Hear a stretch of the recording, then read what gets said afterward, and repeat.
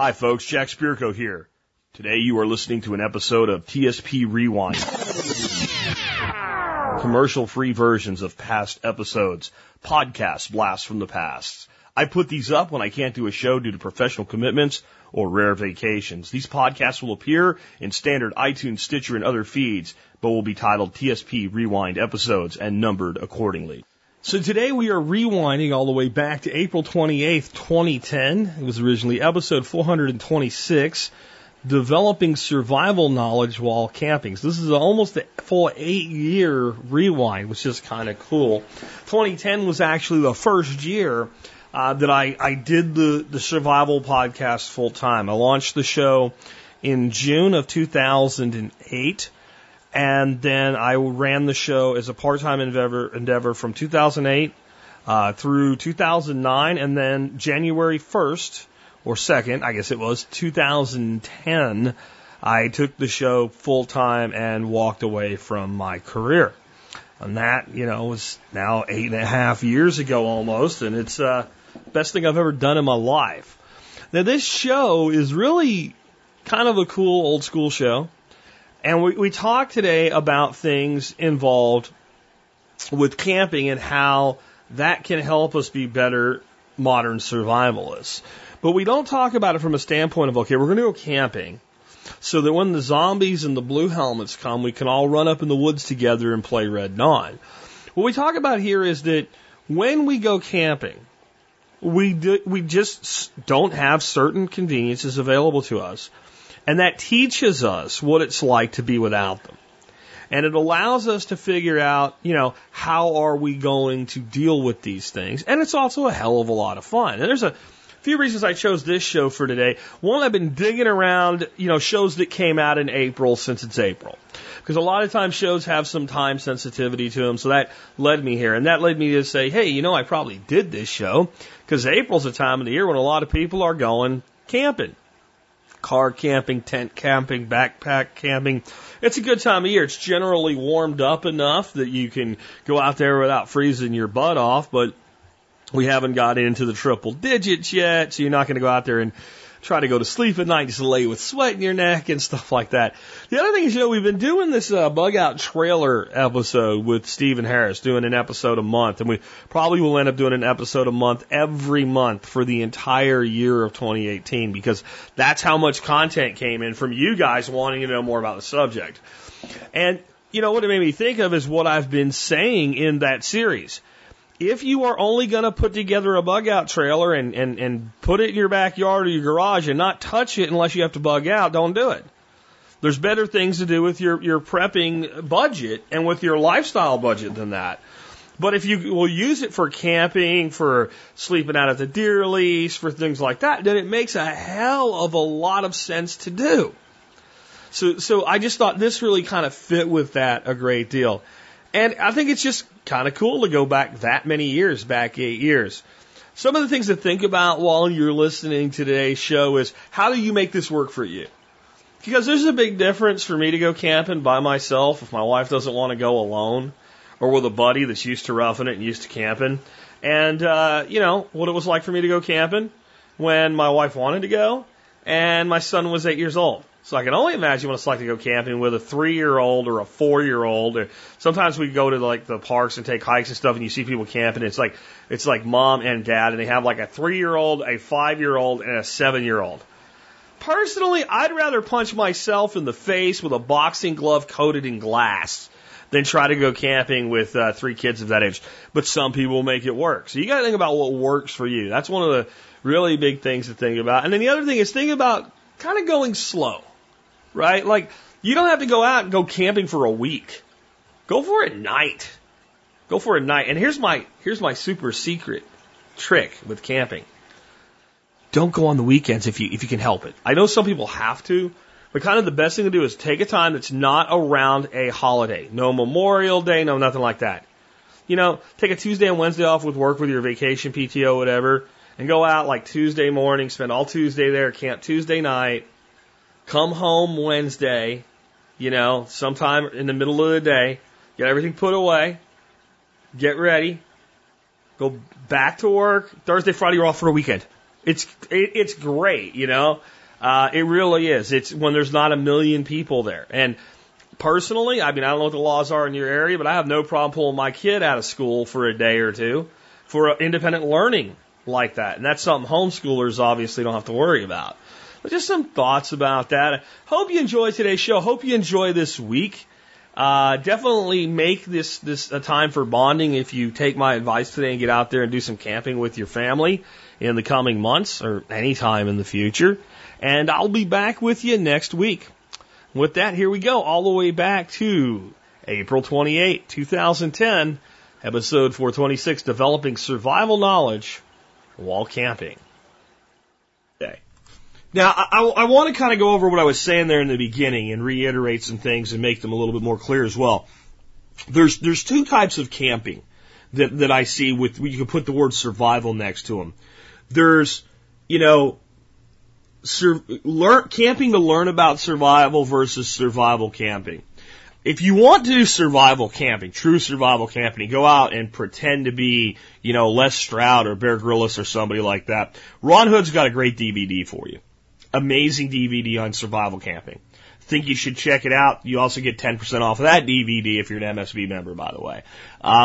But Ron Hood at survival.com has some amazing DVDs, and his survival camping DVD and some of his other DVDs, there's one I can't remember what it's called, but it's him and a bunch of folks that maybe it is the survival. No, there's two. There's a survival camping, and there's one where it's like him and a bunch of folks go out for like a week out in the middle of the wilderness and survival camp as a group. Great stuff. Don't recommend it's where you start out, especially with little kids. Ron would probably tell you the same thing if you're dragging along a spoiled, rotten little 10-year-old girl and a 12-year-old boy who's just starting to check out girls and watches video games, and you go out into like the river of no return wilderness. Probably a bad idea for a first camping trip. So speaking a lot to the families or speaking to the single couple, or not the single, but the couples out there that don't have any kids yet, but, you know, maybe the wife's not real, you know, hip on this, or the girlfriend's not real hip on this, and you want to kind of ease them into it, not the way to go. Honey, we're going to be living on like 2 days worth of biltong, but we're going to be gone for like 4 days, and we're going to be out in the middle of nowhere, and we're going to be snaring rats, and, you know, it's going to be great. Probably a bad idea. Don't be surprised if she doesn't go, or the kids don't want to go, or if you do get them to go, they never want to go again. So that's not what I'm really focused on today. We can get to that level, or we can get to whatever level people are comfortable with our camping over time. All right?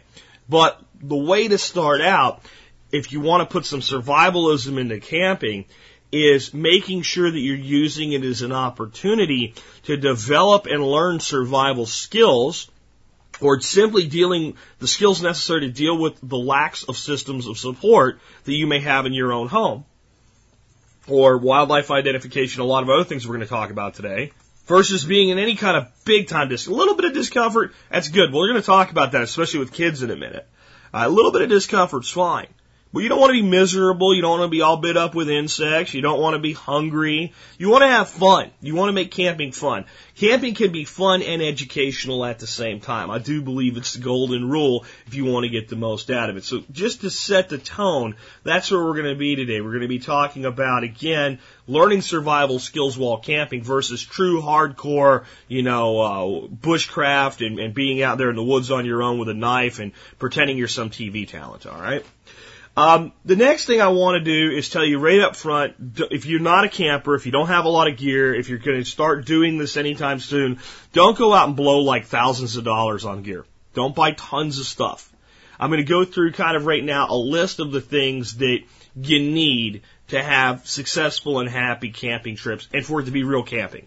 Because folks, I'm going to tell you right now, if you go out to the local state park and they have cabins and you rent a cabin, it's a great vacation. It is not camping.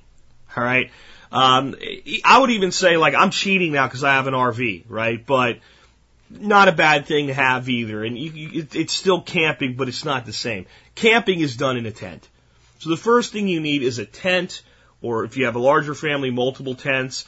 I actually would tell you it may be one of the best things you could do for yourself if you have kids. If you have one kid, this probably won't work, but two, or the kids are going to bring friends or something like that, is go with a smaller tent and a 2-tent model versus a great big tent with a divider in it.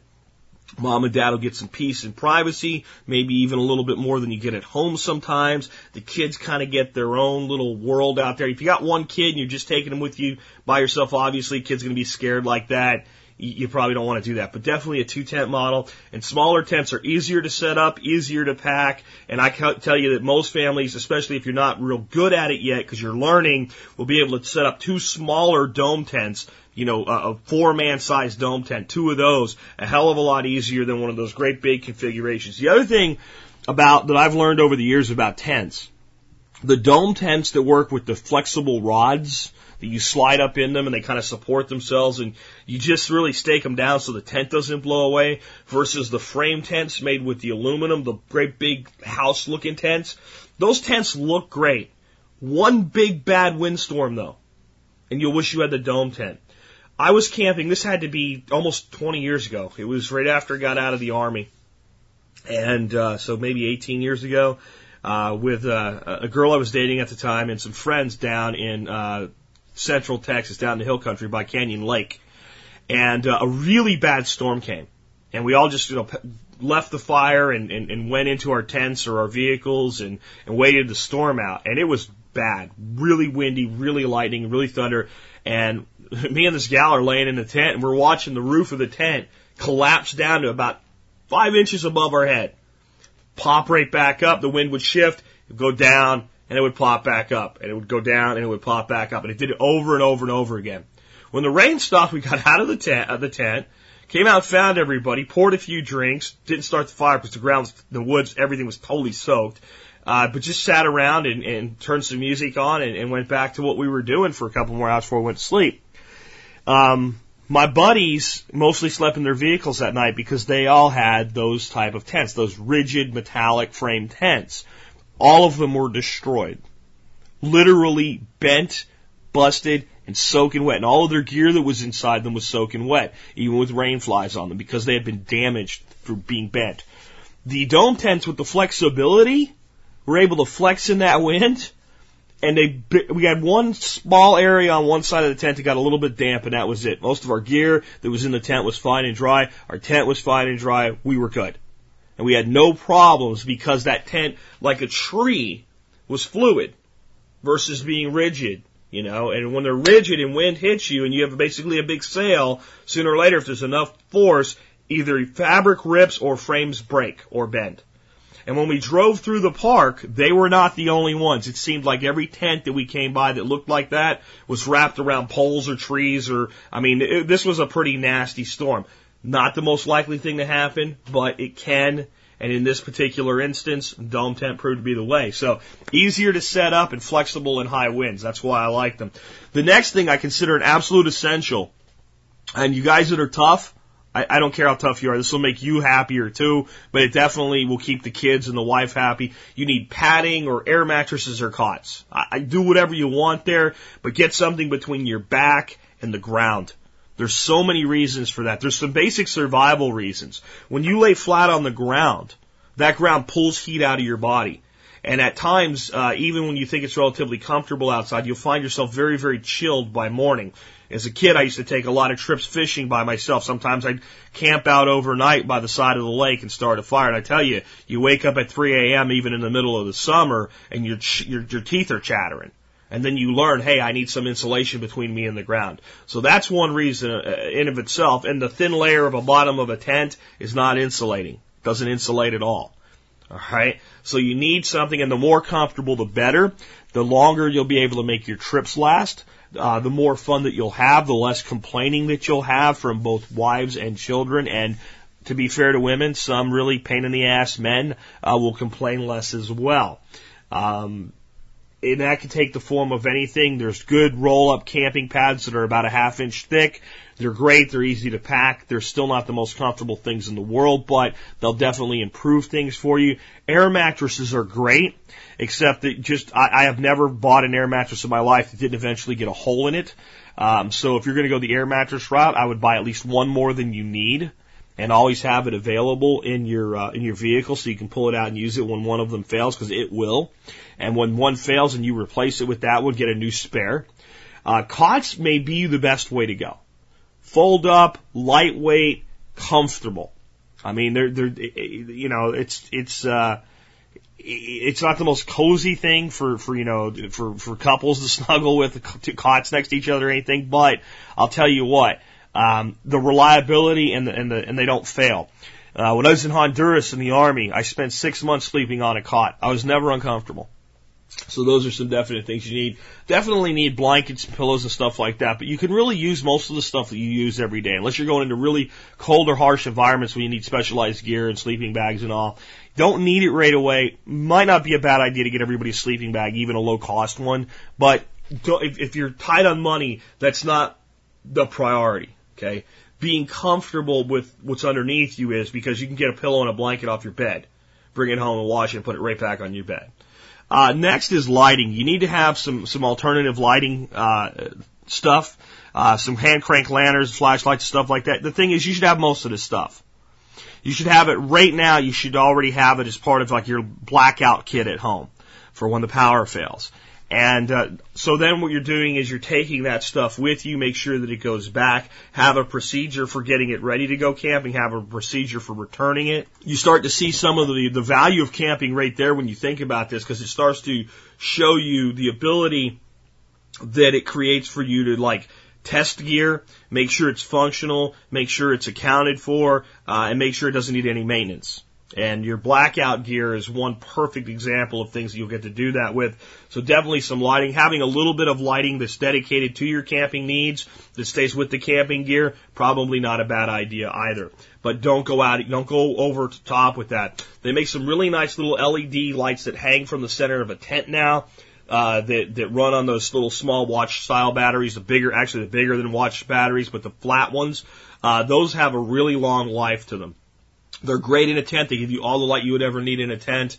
And even little kids that might be scared sleeping in the tent at first could leave one of those run all night long on a set of batteries. So those are a good thing to add. Food. Definitely focus on food, including what I call some healthy junk food. Don't go out and like, okay, we got breakfast, lunch, and dinner and not have any snack food. Especially with kids, they get bored. Giving them something to eat's a good idea, but the basic stuff that you would always think of for camping, beef jerky, trail mixes, stuff like that. Try to fast from the real crap food. The candy bars, I don't care if, we're going to talk about this in a second. It's a good idea to camp, 15 miles or less from home your first time. It's fine. But even though McDonald's is right up the road and around the corner, because you're camping at a little city park or a state park or something like that, that's close to home, don't go there. Stay off that crap while you're out there. Don't put yourself into harsh survival conditions, but get off of those support systems. Take food with you that will transport easy. This is a great chance for you to take some of that long-term storable food with you and cook with it. Take those powdered eggs from Honeyville Grains. Take them out there. Make breakfast with that. Take a can of Yoder's bacon, Take that out there, open it up, learn to deal with how it's all wrapped up and packed together. You might want to try that one at home before you take it out there. It's great stuff, but first time you open it, you're going to realize that that's how they get 65 pieces of bacon into that little soup can size can, through compression and greasy wax paper. So, use those opportunities. Take good food with you. Eat well when you camp, especially initially. If you eventually want to use camping to test your skills, fine. But especially with families when you're getting started out, bring a couple steaks along, wrap them up in some Ziploc bags, throw them in a cooler with a few days' worth of supply of ice, grill that stuff, take some potatoes with you, have good dinners. And the thing is, when you play hard and you're camping and you're fishing and you're hiking and you're doing all that stuff, food just seems to taste better. And families are actually together and there's no TV to get in the way and the cell phones and pagers aren't going on. I guess nobody uses a pager anymore. But the cell phones aren't going off all the time because, hey, you tell people, I'm leaving, I'm not available, don't call me unless somebody's going to die. Take these opportunities for learning. Food, though, a big part of it. Next one, do not forget insect repellent. Put insect repellent in your car today. Keep it in your car at all times. You're going to be at the neighbors someday, hanging out in their backyard, drinking some beer, eating some food, swimming in the pool, and the kids are going to get attacked by insects, and your neighbors are going to be like, insect repellent? We never thought of that. And you're going to get, so insect repellent everywhere at all times. Bug out bag, vehicles, under your sink, in your garden shed, and with your camping gear, always have insect repellent. It's one of the things that saves you from dealing with misery. When we go on vacations, we take insect repellent. We used to vacation a lot at Sanibel Island, Florida. Beach, no insects. Just off the beach. Sandflies and mosquitoes. My wife gets really heavy reaction from being bit by insects. Way more than most people do. I would call it an allergic reaction. I would call it sensitivity. Having insect repellent has saved us a lot of misery. Trust me, when you're out in the woods, even the nearby woods close to home, there's a lot more bugs and mosquitoes out there than a typical backyard. So definitely insect repellent. A way to cook, that probably goes without saying, but think beyond the simplistic and maybe take multiple ways to cook. Don't maybe go get a great big camp stove. Maybe take that jet boil system or, that Optimus Crux stove and use that for doing some of your morning cooking. Maybe take a grill, maybe take some wood with you to build a campfire. That's one of the great experiences of camping, but maybe bring some stuff with you to cook in the fire. Go get one of those cheap, blue enameled percolators for making coffee. Love those things. Have one even for my RV. Why draw electrical power from a coffee maker? They actually draw a surprising large amount of electrical power, even if you have an RV. So, and a percolator makes really great coffee. So, have fun with the culinary aspects of being out there, but start to incorporate some of the things that you prep. Maybe start using some of your dehydration to prepare your lunches. So maybe you put together in a Ziploc bag some dehydrated vegetables and some bouillon and a couple cans of maybe chicken, and maybe you create a soup for lunch, but it's a prep type soup for lunch. You see how you start to create the overlap there. Next, make sure you have a first aid kit. I'm not going to go deep into that, but I'm going to tell you that makes a lot of sense. And third, go get some of the big Rubbermaid storage bins. Keep all your camping gear in there. Leave yourself headroom. So if you have all your gear that you've planned on using and all your bins are full to the top, go buy another bin at least and take half the stuff out of half the stuff out of one bin and put it in there. And then you'll have two bins that are half empty. Why? Because you're going to decide, I want this, I want that. You need places to add and expand your gear. You're going to think of something at the last minute. Hey, if we took that, it would be a great thing. Keep them in those Rubbermaid bins or any type of bin or tub or secure environment where they'll stay dry, organized, easy to access, easy to load, easy to unload. And have stuff live in a bin. I don't care if you want to be anal about it and people can't remember, you put a label on something that says 1 and put a great big number 1 on your bin. And then you don't even have to think about it. This item is a number 1 item, it gets folded up or whatever it gets done to it, and it goes in bin number 1. This is a 2, it goes in, we don't go that far. But we pretty much know our stuff lives in this, all this stuff goes together, all that stuff goes together. But a numbering system, I have a good friend that did it, and you know what? He was completely organized. And this guy brought everything but the kitchen sink with him, and he never had any disorganization problems. That's where I picked that one up. It might be one you want to do. So those are the big things. Now I could do a whole show of nothing but a list of stuff to take with you camping. I don't want to do that today. I want to talk more about the experience, than just that. So those are just the things that if you don't have those, you've got a problem. So those are the bottom line stuff that you need to be comfortable. So when we're going to start camping, especially with families, what do we want to do first? Number 1 rule for me, start close to home. Don't make your first camping trip 6 hours away in some remote piece of wilderness. That's a great place to go. I endorse it. I think you should do it. Just not the first, second, or even maybe the third time. Think about what you're doing, especially with kids. You put them in a car. They're locked up for 6 hours. You have probably, with kids and wives, 2 or 3 pee breaks on that trip. One legitimate stop to fill the tank and for, you to go. And, probably a McDonald's drive-through experience, which is what you're trying to avoid, because you gotta feed them and they're in the car and it'll keep their mouths shut. And and then you get there and it's late in the day because it took 6 hours to get there and the mosquitoes are already buzzing around your head and you're trying to set the camping gear up before it gets dark and you're under stress. Maybe you get there and you had this space reserved that the jerks at the park have gone ahead and given to somebody else. There's just too many variables that this creates for a first experience when the family's never worked together before to unload, to set up the camp, to cook dinner, to get everything established. The other problem with the 6-hour trip to the middle of nowhere is that it requires extra time off from work. Dad can't take just 2 hours off early and mom take 2 hours off early. The kids get home from school and maybe you have a Monday off for some reason, or it's during the summer and the kids aren't in school and you have a long weekend or even a normal weekend with just a couple hours added to the Friday. Pack everything up Thursday, be ready to go. Mom and dad come home, change clothes, kids jump in the car, run out, go. You can't do that. That means you go less. That means you get less opportunity. It means you don't enjoy it as much because you're not there as much. Start close to home because it creates so many opportunities to fix screw-ups so that things don't go downhill. If you're close to home, odds are you're close to stores and support things. And try to not use that stuff, but if you have to, you didn't listen to Jack and you don't have off. And you get out there and the bugs are flying around. Dad'll be right back. Boom, down to the store, grab the off, back, spray up. It just takes away so many potential problems.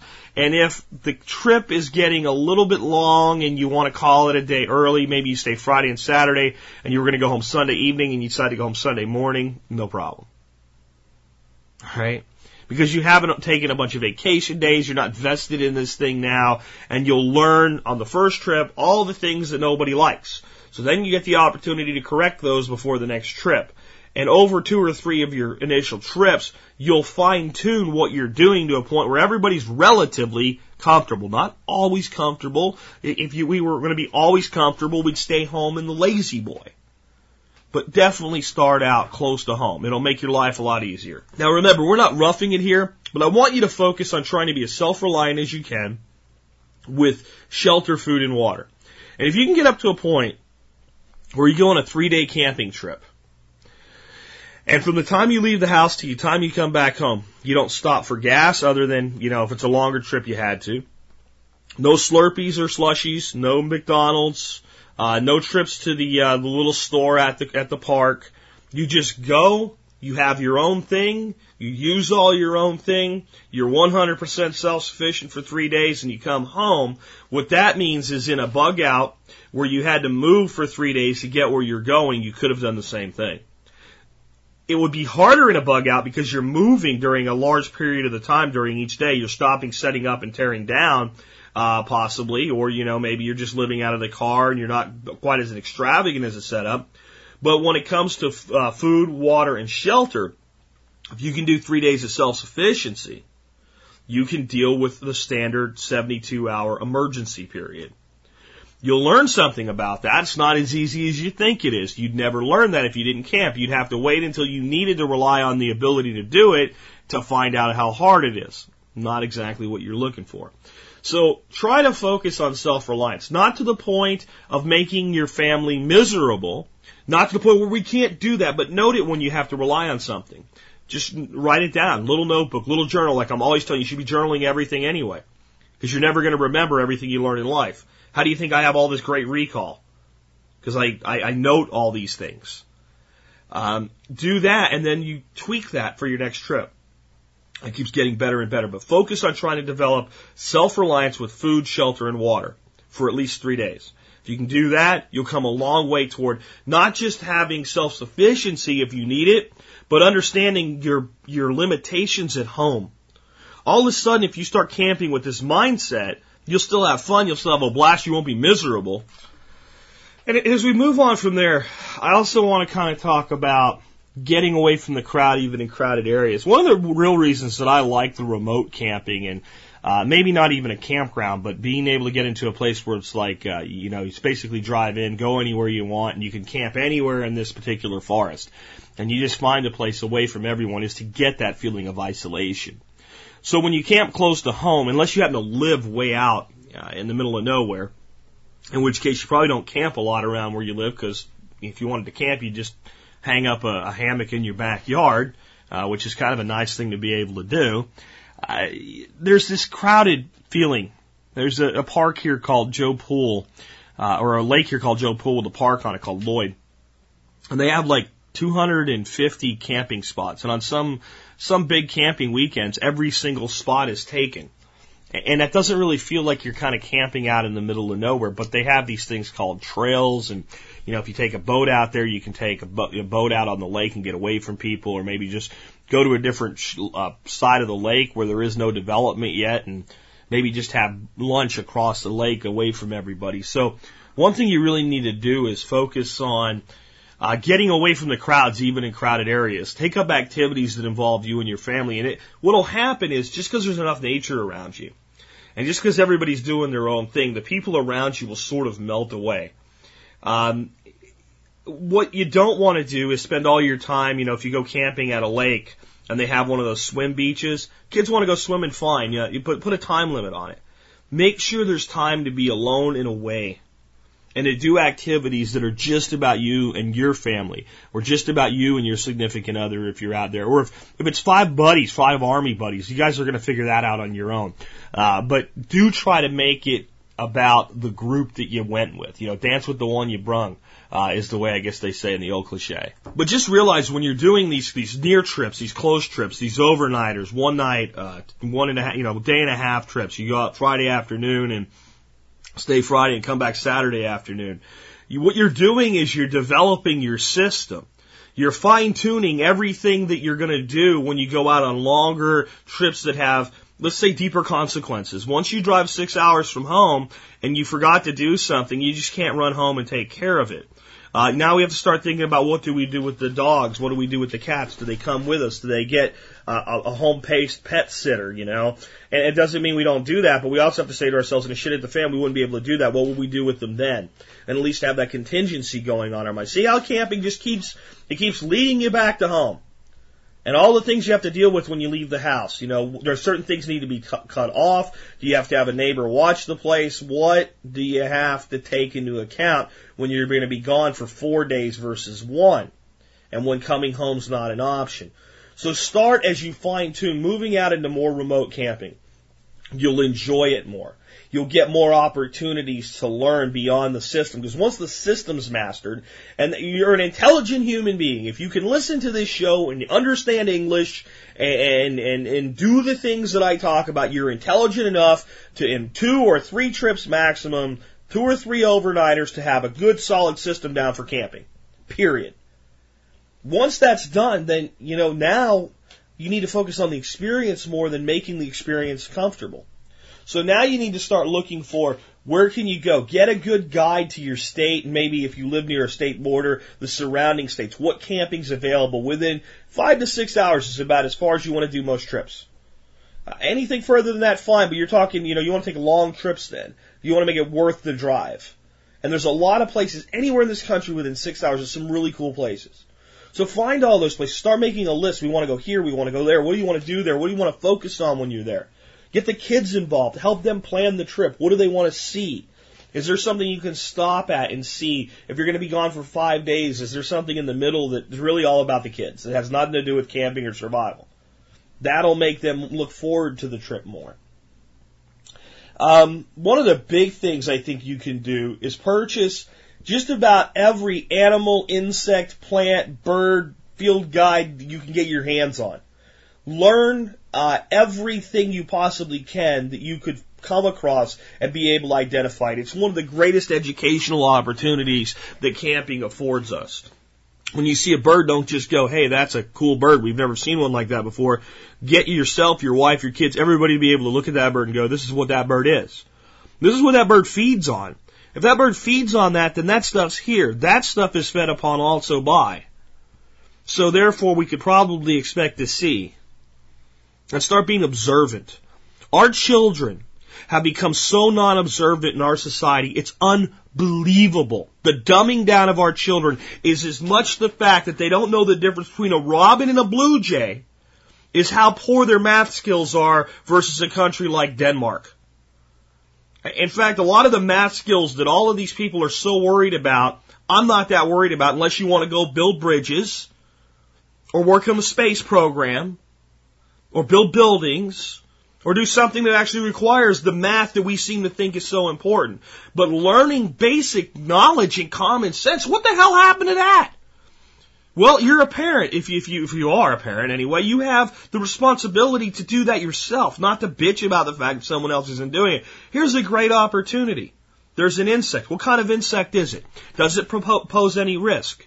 Is it a predator? Is it prey? If it's a predator, what does it eat? If it's prey, what eats it? How do we identify it? If it stings us, does it hurt? Does it itch? What first aid do we take? See, these are things that, you believe it or not, your kids are interested in this stuff. If you'll take the time to explain it to them, and if you won't come down with a condescending attitude, if you ask them, what is that?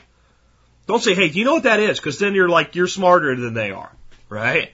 And you're like trying to push information in instead of getting them to pull the information out of you. Hey, what do you think that is? Oh, I don't know. Let's look at it. I don't care if you've known it your whole life. If they don't know, you don't know either. Let's look it up in the book. Right? You might even know where to look at in the book. You might go to the sheet and not let them see. You're going to the index. Hey, that looks like it there. Hey, tell me, what is that? Let them read it to you. Let them be part of the learning. Same with animals. And here's one of the great things you can do. Learn to identify poison ivy, poison oak, poison sumac, all the poison plants. Tell the kids, hey, the first person that spots one of these poison plants gets a free silver dollar. You get the stick, right? Sometimes when we go on camping trip with the Boy Scouts, and my kid was younger, there was this stick, and whoever had that stick was basically like the boys' leader at the time, right? So first person to spot, whoever has the stick, when somebody spots poison ivy for the first time, they get the stick. I don't care what it is, We've got one Snickers bar in the cooler. First person to spot the poison ivy gets the Snickers bar. You know why? It's not to get them just involved, but then everybody's looking for poison ivy. Nobody rolls in it. Nobody gets it. And everybody learns it, and it gets written into the little brain forever. That's what it looks like. It's not just a picture in a book. That's what it really looks like. That's the kind of places it grows in. Right? And you can do that with anything. First person to spot an oriole.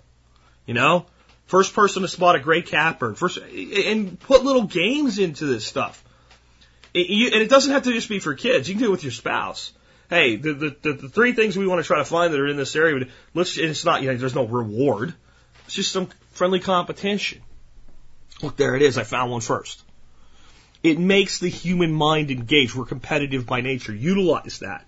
But definitely use the opportunity to get an education. Make fishing part of what you're doing too. I don't care if it's just throwing a few catfish jugs out and seeing if you can catch a few fish, but fishing is such a valuable skill. It has such an ability to feed you in so many environments.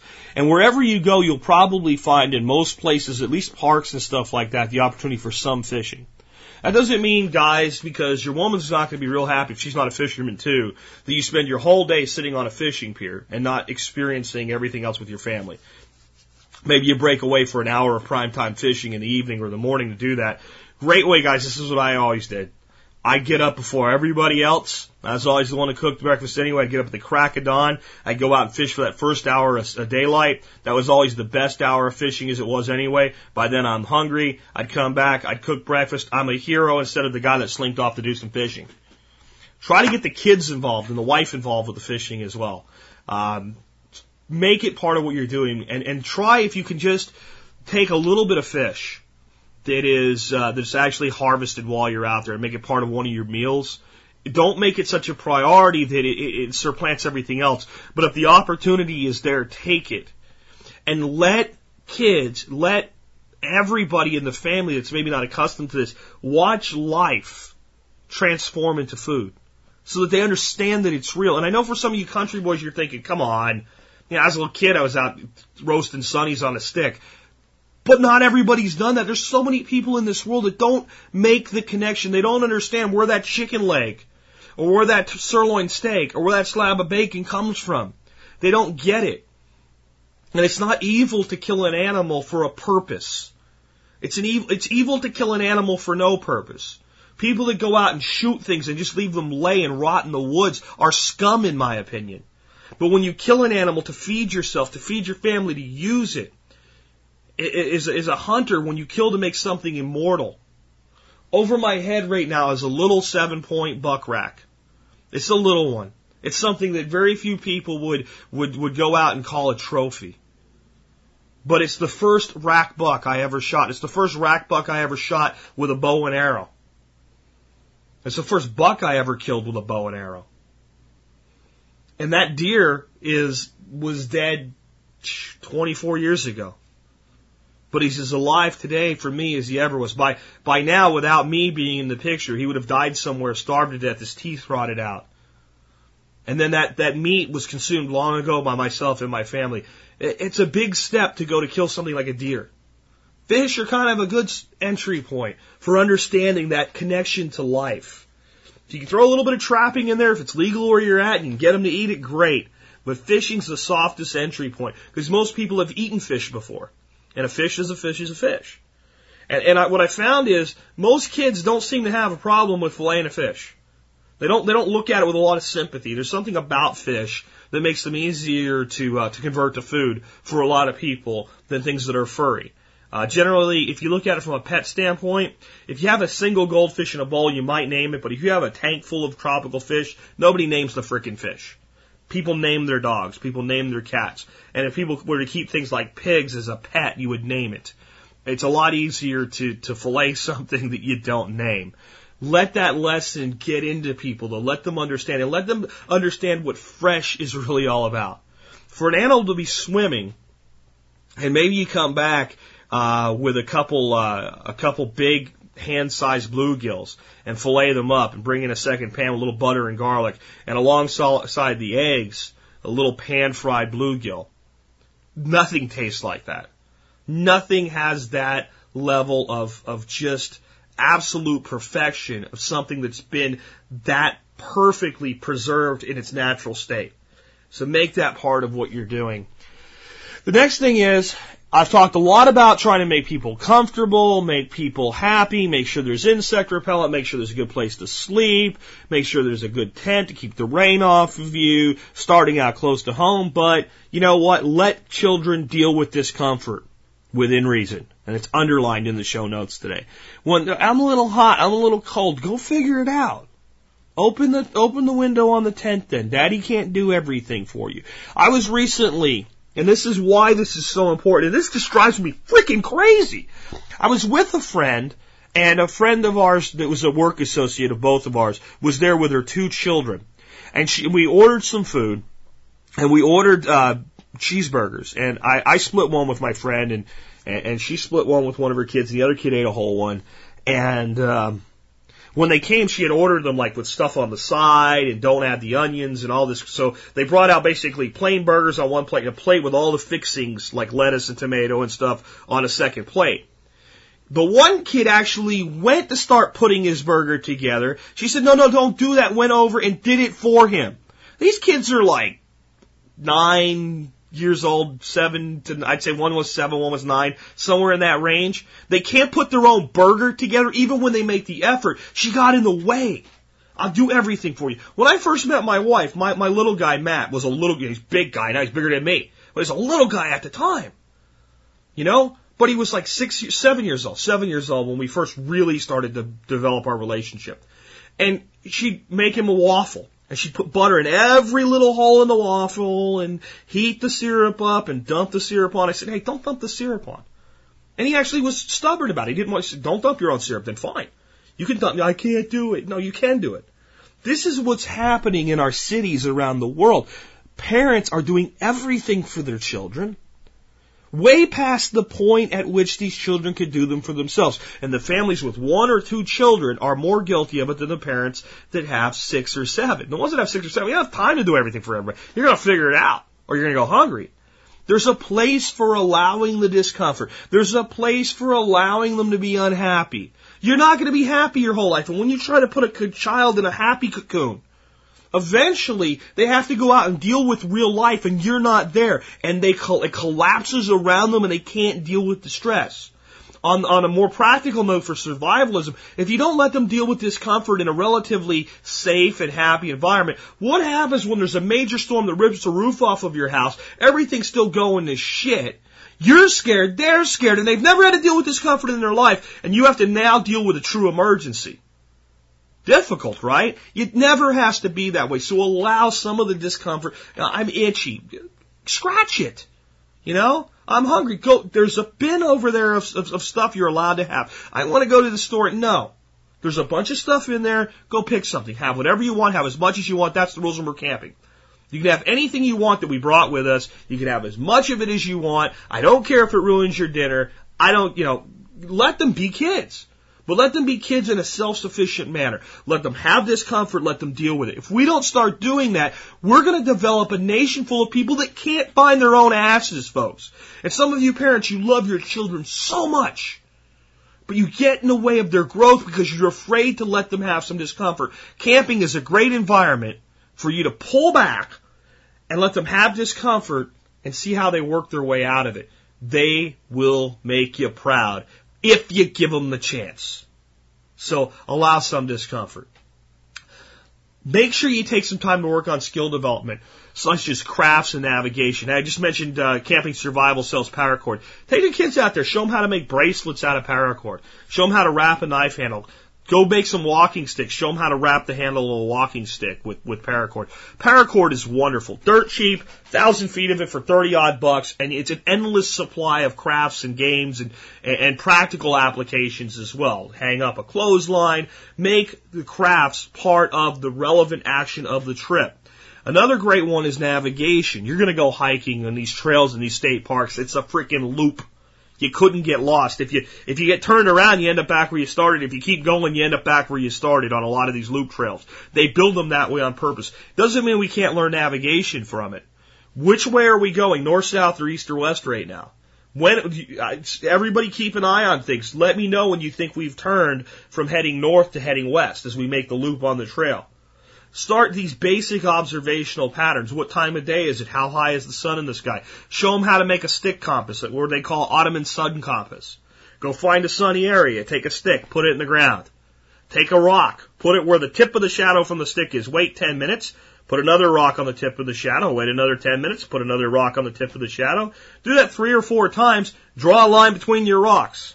You know what you've got? You've got an east-west line. And if you know where east is and you know where west is, then you know where north and south are. Awesome, isn't it?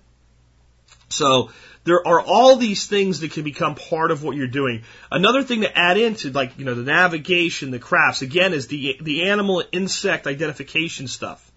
It's so imperative that we help not just our kids, but those people that are important to us in our lives develop some level of connection to this planet that we walk around on every day and take for granted. The simple act of observation develops connection. There's a reason that we like to go to zoos and see animals from Africa. It's not just so we can be entertained. We look at that and it resonates with us that creature actually lives somewhere. That it's actually part of who we are in a way. And then the problem with that, though, is we think, wow, Africa, wow, Australia. We don't realize that, hey, right here, there's amazing things right here that we're losing, that we're not protecting. You don't have to give people a big, long lecture on why it's important to preserve wildlife. All you have to do is get them to observe it and observe the interactions that it has. And the chain of events that creates leads them to the conclusion for themselves. And then it's actually understood and learned versus pablum pushed down somebody's throat to push your agenda. Human beings are far more intelligent than we give each other credit for. If we take the time to pause, pull out of our microwave world where everything's supposed to be done in 30 seconds and start to look at natural patterns. So observation, skill development, key. If you want to get the most out of your camping, you make that part of it. Now, you don't turn this into drill sergeant. Some of you guys are in the military like me, and I made the mistakes myself. That's how I know. You don't make your experiences like that. You don't make here's our agenda from where we're going to get up at 0600, and then we're going to do this. We're going to eat chow, and then we're going to go. Oh my God! You know what? If your kids and your wife wanted that, they would have been in the military too, guys. So make it loose and fluid, but put some structure into it. Say, hey, let's go do this now. Hey, let's go do that now. Hey, check this out. Because the one thing that'll kill you on a camping trip from your kids, I'm bored. Ugh, that'll ruin it. That'll ruin it because all of a sudden they don't know what to do with themselves. And then they focus on what they don't have. The more you keep them doing things and going places, and occasionally the discomfort thing comes in. Occasionally, you know what, mom and dad are going to lay in the hammocks and take a nap. Figure it out. But don't make that more than an hour a day. Give them things to do. Take them with you. Whenever they're bored, let's take a walk. Whenever they're bored, let's get in the boat and go on the other side and see what's over there. Whenever they're bored, let's go see if we can find under a rock, under a log. Let's go look. Let's go see. Let's go experience what we're here to see. Not from a lecturing standpoint. Make it like it's a brand new idea you never had before. Hey, you know what? Why don't we take a walk down that other trail we saw on the map? What do you think? Put them in it. Give them vested interest in it. And not just kids, man. Wives, spouses, girlfriends.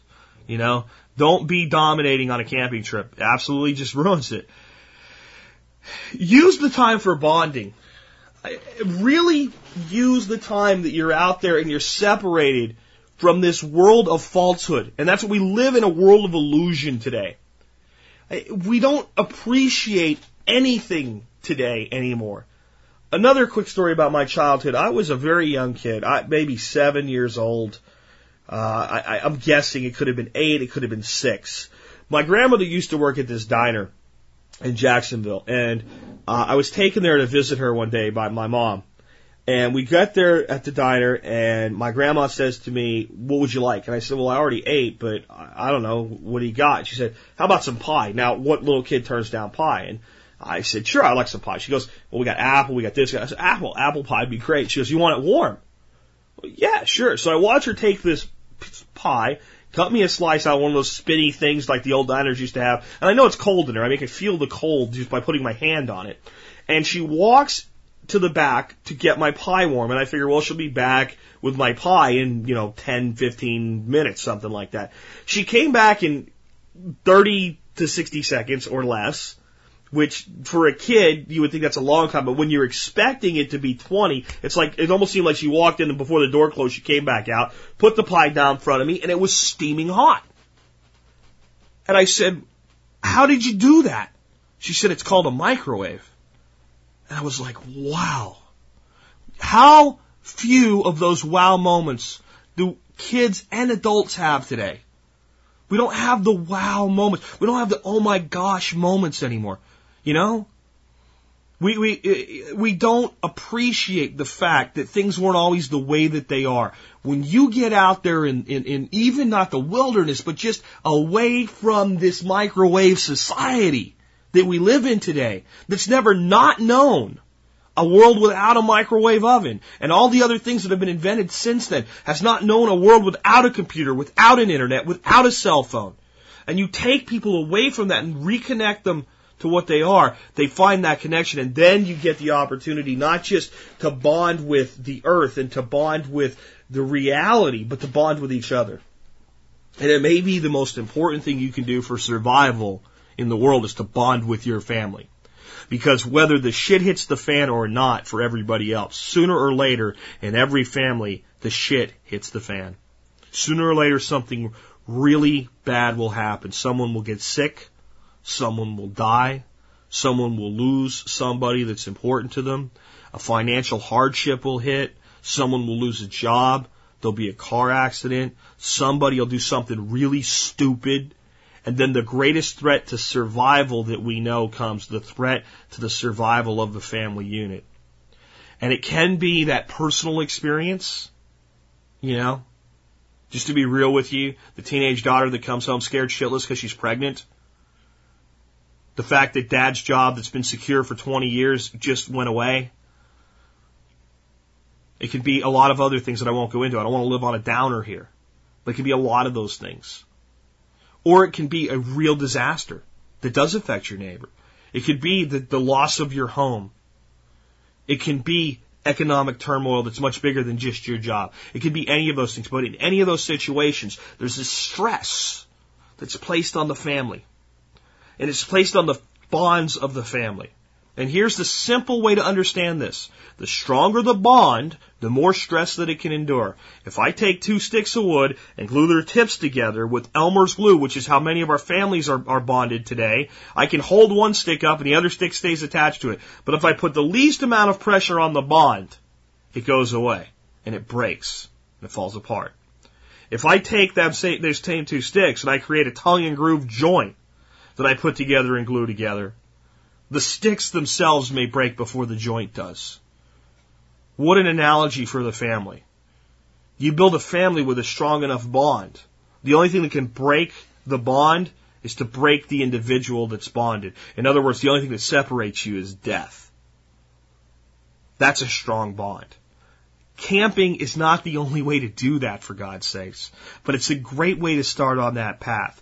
We can't form those bonds like our ancestors did in our society today because we don't live the way that they did. We don't live in households where old people are appreciated and seen as a source of wisdom. We send old people to homes.